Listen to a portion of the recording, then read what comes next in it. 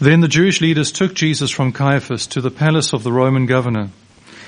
By now it was early morning, and to avoid ceremonial uncleanness they did not enter the palace, because they wanted to be able to eat the Passover. So Pilate came out to them and asked, "What charges are you bringing against this man?" "If he were not a criminal," they replied, "we would not have handed him over to you." Pilate said, "Take him yourselves and judge him by your own law." "But we have no right to execute anyone," they objected. This took place to fulfill what Jesus had said about the kind of death he was going to die. Pilate then went back inside the palace, summoned Jesus and asked him, "Are you the king of the Jews?"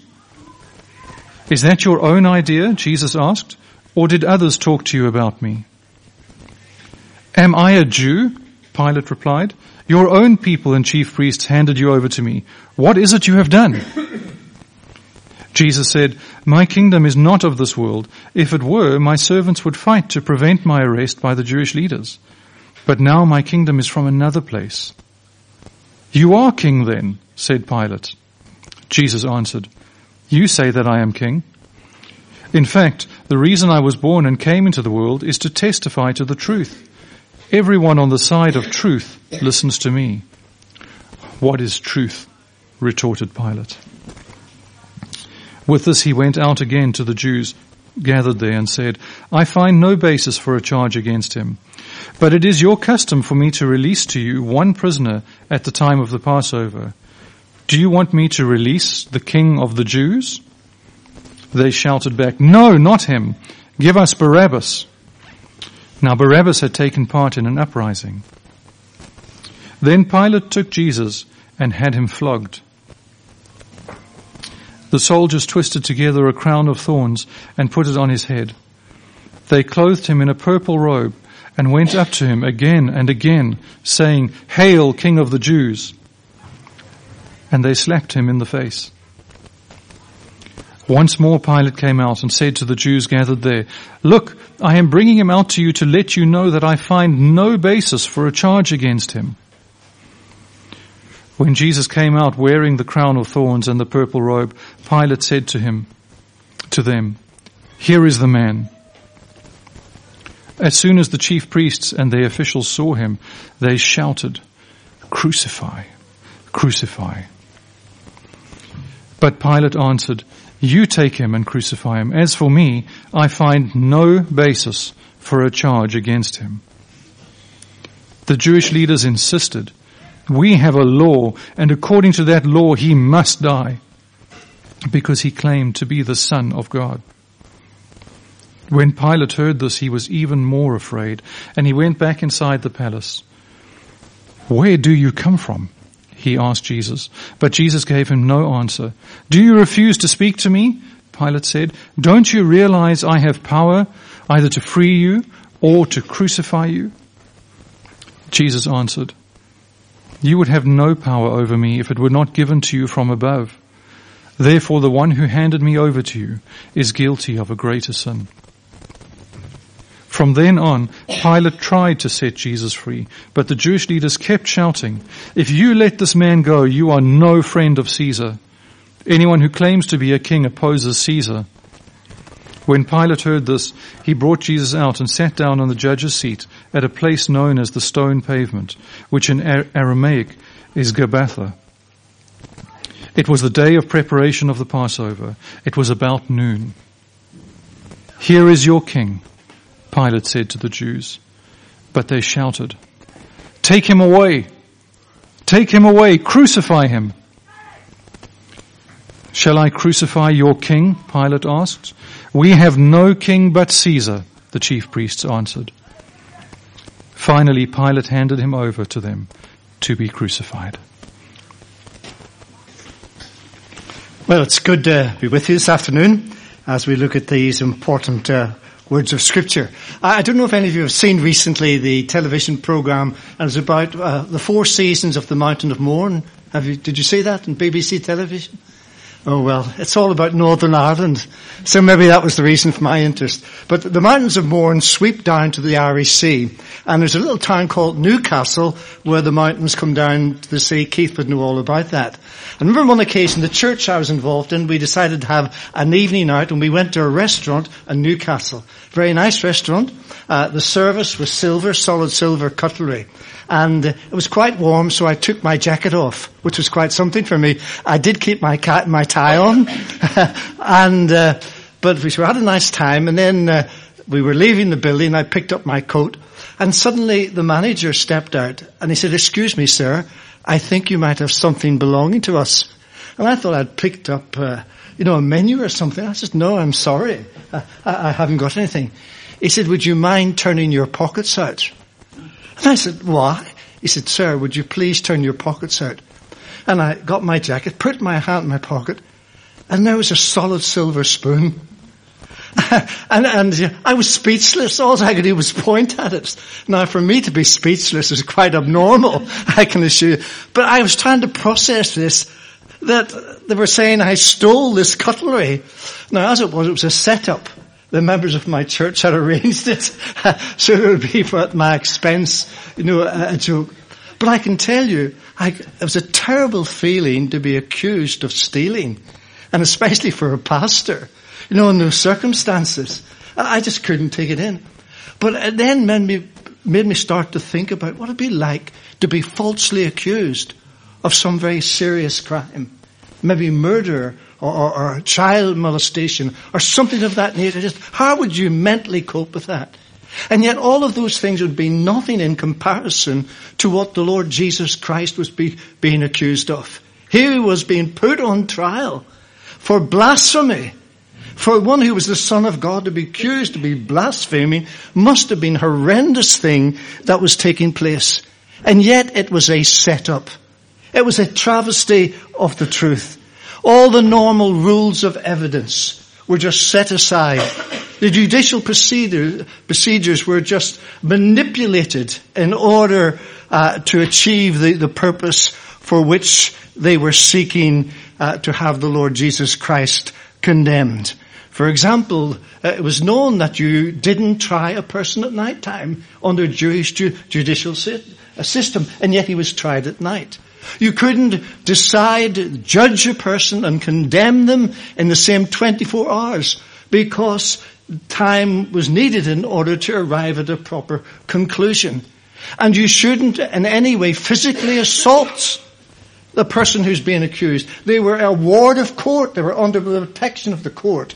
And yet his face was slapped on a number of occasions. All of these things, instance after instance, step by step, these judicial procedures were ignored and the standards of justice were just set aside.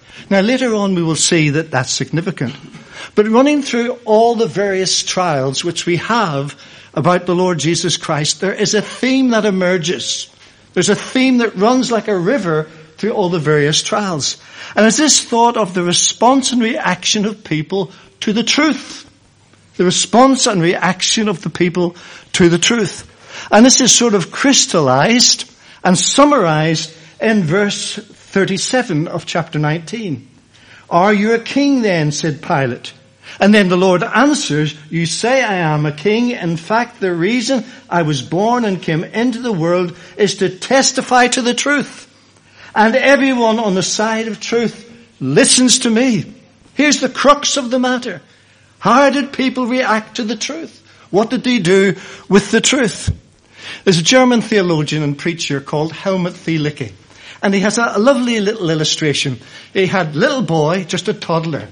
And this little boy loved to pull faces. This sort of thing. Only thing he liked to do it at people. This sort of thing. Well, his father sort of said, "You mustn't do that. It's not nice to do that."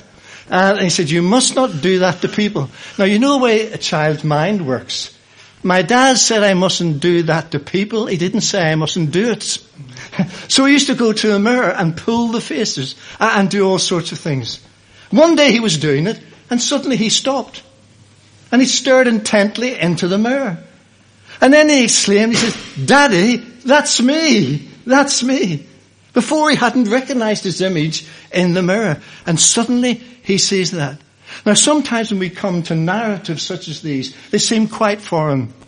It's like other people in another period of time and history, in another place. And we might think it's so remote. What relevance has it got to do with us? What meaning has it got to our lives and experience?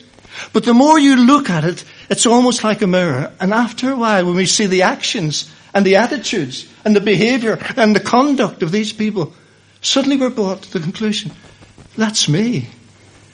That's the way in which I've acted. That's how I've thought. That's the attitude which I've adopted when it comes to the truth as it is in our Lord Jesus Christ. That's me. And maybe today, as we're looking at this passage or these passages, we'll say, yes, that's me. That's the way I am. Now we're going to look at some of the characters. And first of all, it's this man, and he's just called Caiaphas. It was mentioned last week. He is a high priest at that particular time.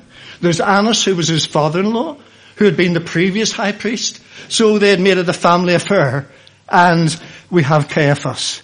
And how would you describe this man, Caiaphas, when it came to the truth? Here is a man who was refusing to examine the evidence. Here was a man who was refusing to examine the evidence.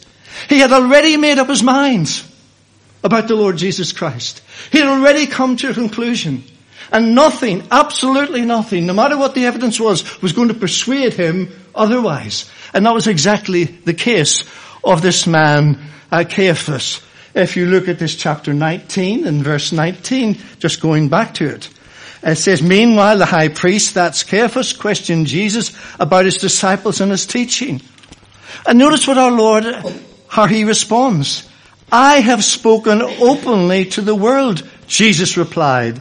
I have always taught in synagogues or at the temple where all the Jews come together. I said nothing in secret. Why question me? And here's the rub. Ask those who heard me. Surely they know what it is. What was going on?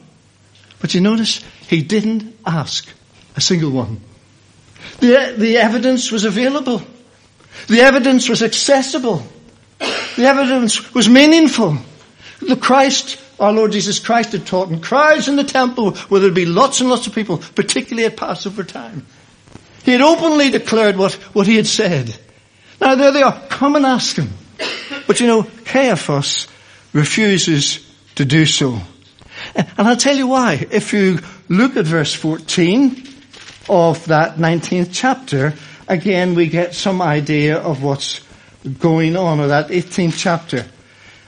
He says, Caiaphas was the one who had advised the Jewish leaders that it would be good if one man had died for the people. Caiaphas has already said that. And that takes us back to chapter 11, where Lazarus had been raised from the dead.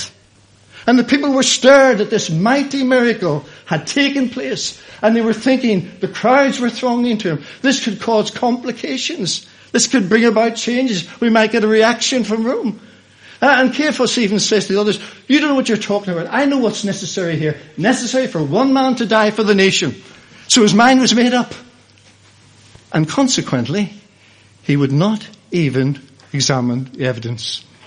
He refused, as it were, to seek the truth when it comes to our Lord Jesus Christ. He was determined to ignore the evidence. He was determined, as it were, to go along with our Lord's conviction. And you know something? This is not a unique experience.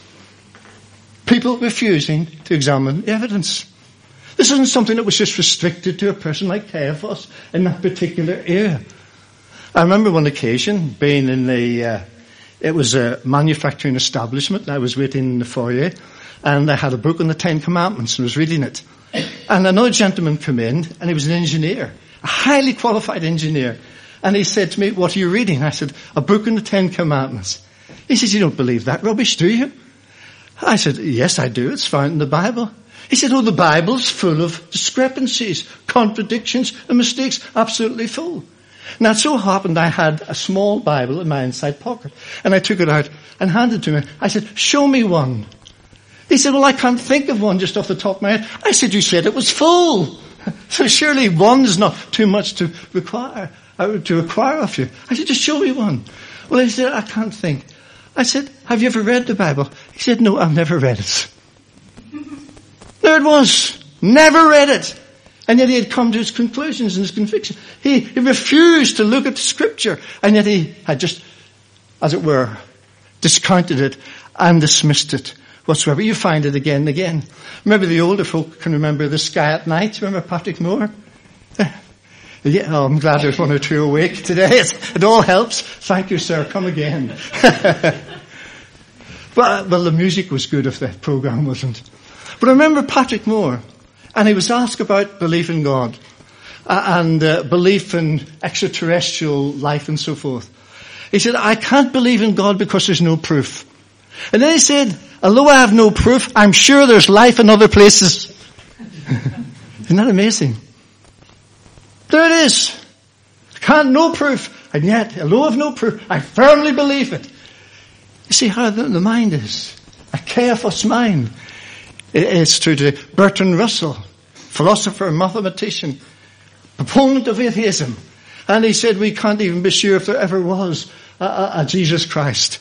18 ancient historians around that particular time referred to Christianity and not one questioned the reality of Christianity.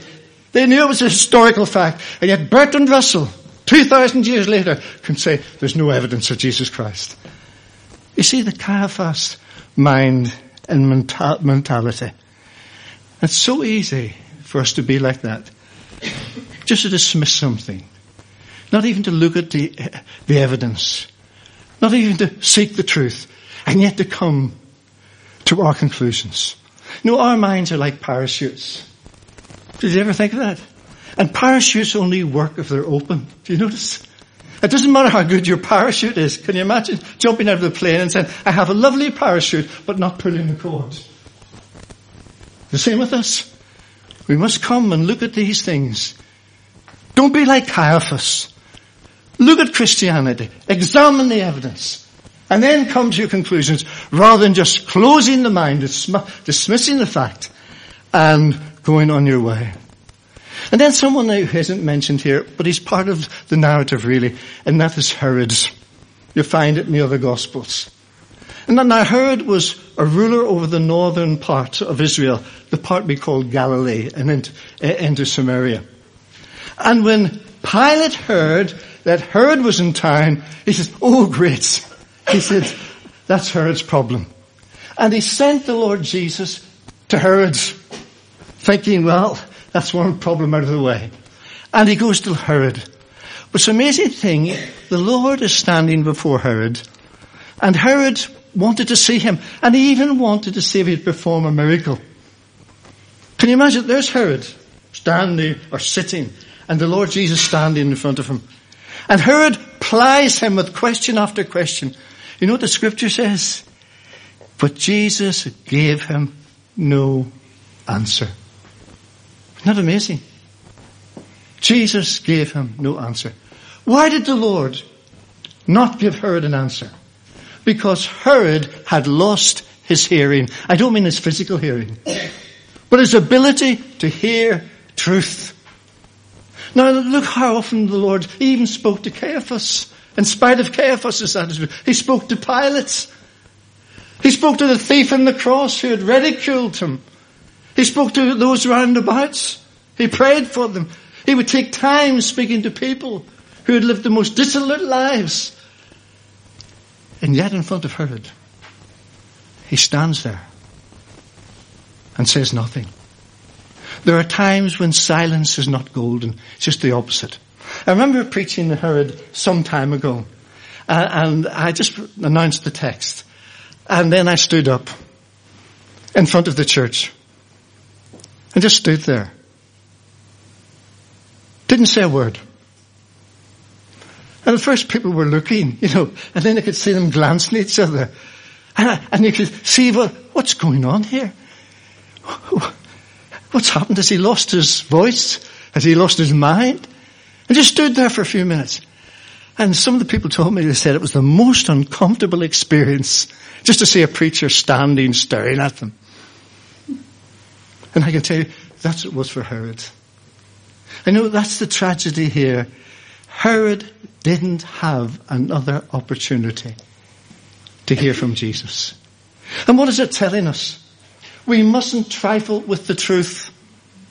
We mustn't take God's truth lightly, because Herod had heard from John the Baptist, and John had pointed out very clearly what Herod should do. And though Herod heard it, and Herod in a measure understood it, Herod had disregarded it. And there comes a point in time, a tragic point, a sad situation, when possibly the Lord has nothing to say to us, because we have treated his truth lightly. We have spurned it. We have acted as if it isn't the word and the truth of God. And consequently, Herod experienced that moment. Herod thought, with Christ in front of him, he was judging Christ. The opposite was true. He was the one who had come to testify to the truth, standing in front of him, and he was judging Herod.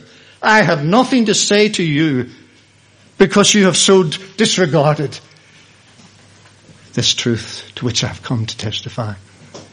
Dear friends, if the Lord has been speaking to us, doesn't matter how young we are, if the Lord has spoken to us about our need of Christ, about our need in some particular area, about some aspect of our lives, today, if you hear his voice, let's not harden our hearts. I remember my first day in senior school. I don't know if you remember, and I had my nice black blazer and grey shirt and turquoise and green tie and all the paraphernalia. Now, I'd already taken an exam, but I didn't know which class I was in. And it was from 1 to 7 in a new intake. The very clever ones were in class 1, and then it went down to class 7.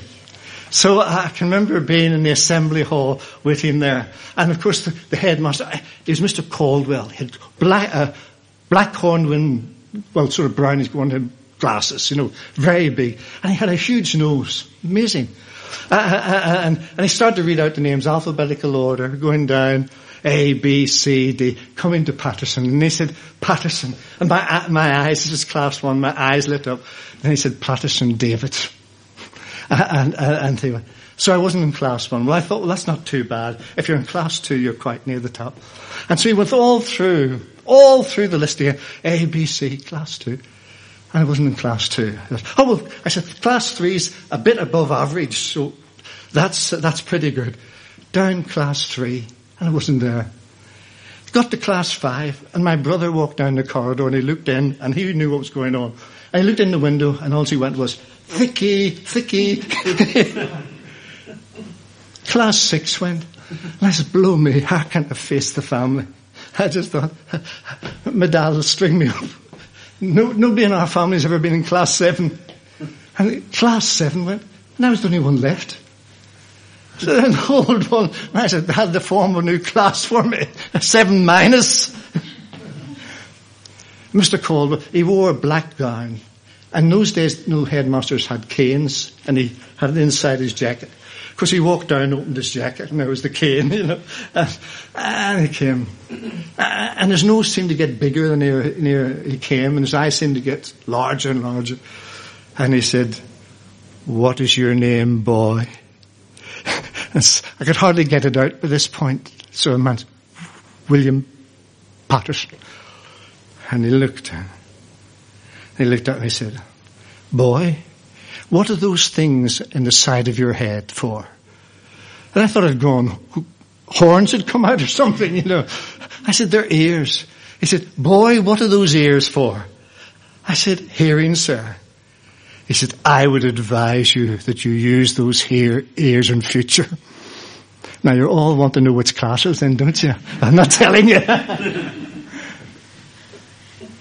But the Bible says, you who have ears to hear, let them hear. There's nothing more wonderful than to hear the voice of the Good Shepherd.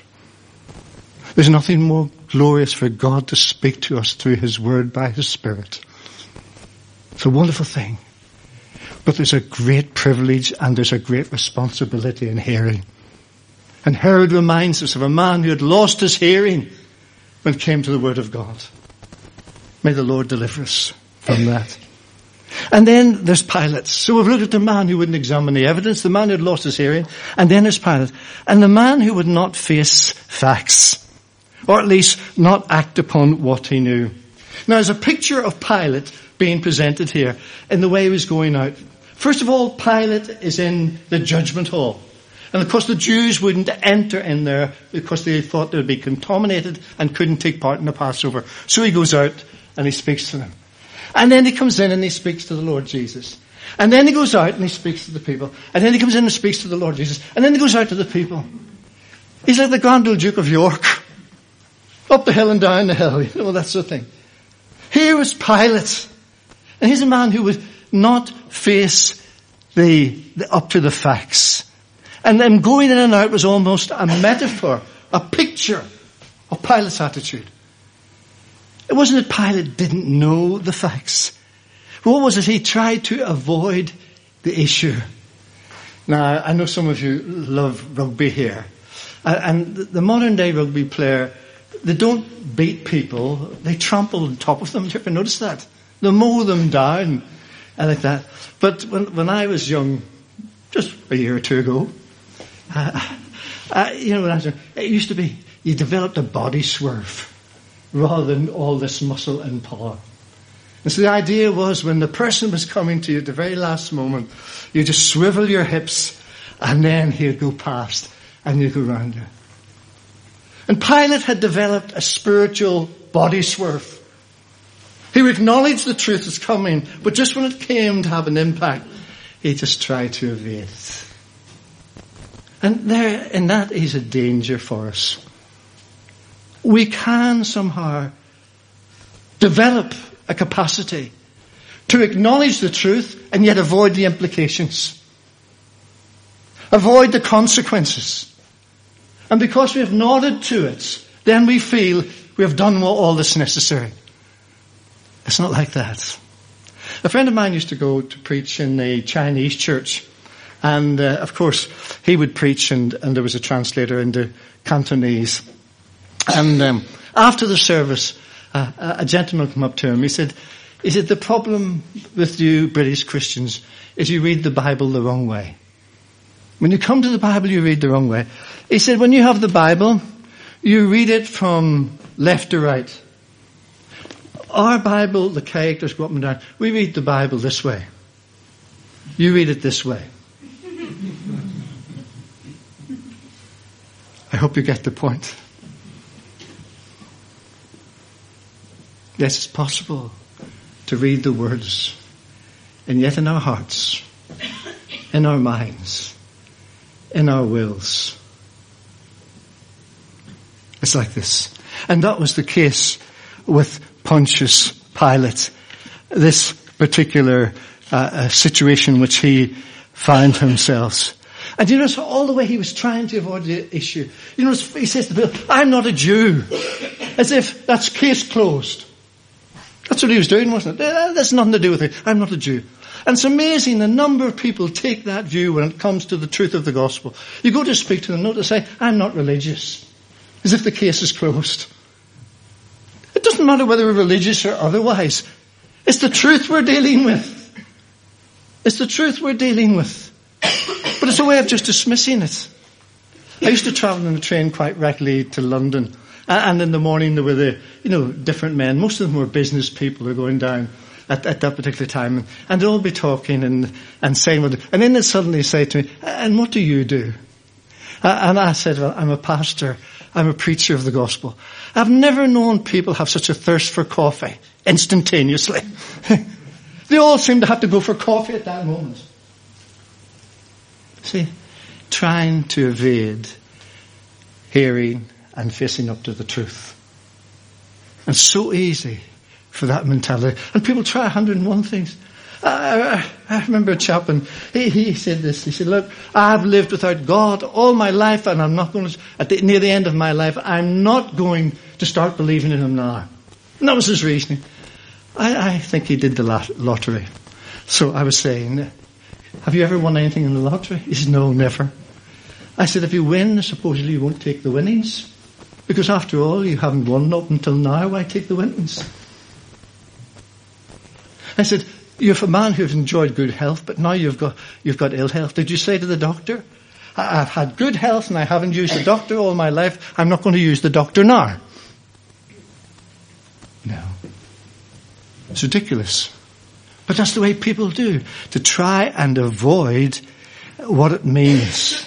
What it means when it comes to the truth of our Lord Jesus Christ. You see, Pilate was thinking, he was frightened of what the Jews might say. He was frightened of what Pilate had to say. And so he thought if he could avoid this relationship with Jesus Christ or setting him free or doing the right thing by the truth, then he wouldn't have these problems. I was just thinking. Little did he know what faced him. In a few short years, he was sacked from his job as the governor. He was called back to Rome, banished to a place in France, and died as a suicide. It was a very costly thing they did. And we might think it's hard to come and face the truth and apply the truth, and oftentimes it can be. But I tell you, in so doing, we pay a far, far greater price than anything that might cost us, or any consequences that we might have in the short term. And not only that, but we miss the blessing of knowing what it is to have Lord Jesus Christ as our Saviour, our Shepherd, our King, our Master, and have that wonderful thought of eternity with Him and all who love Him. Oh, we mustn't be a Pilate. A man who would not face up to the facts. Yes, he knew. 3 times he said, I can find no fault in him. Herod had found no fault in him and sent the message to Pilate. His wife had said, have nothing to do with this righteous man. The evidence was there and he knew it. But the only thing was, he wouldn't act upon it. Dear friends, have we acknowledged the truth as it is in Jesus? But not only acknowledged it, but accepted what it means to receive that truth. And to recognize that He is not just the King of the Jews, but the King of Kings and Lord of Lords. And say to Him, Lord, you're King of my life. I just want to crown you now as such. Don't be like Caiaphas, the man who refused to examine evidence. Don't be like Herod, the man who had lost his hearing. Don't be like Pilate, the man who wouldn't face up to the facts. But by God's grace, be what these men were not, and become what these could never be, as followers of our Lord Jesus Christ.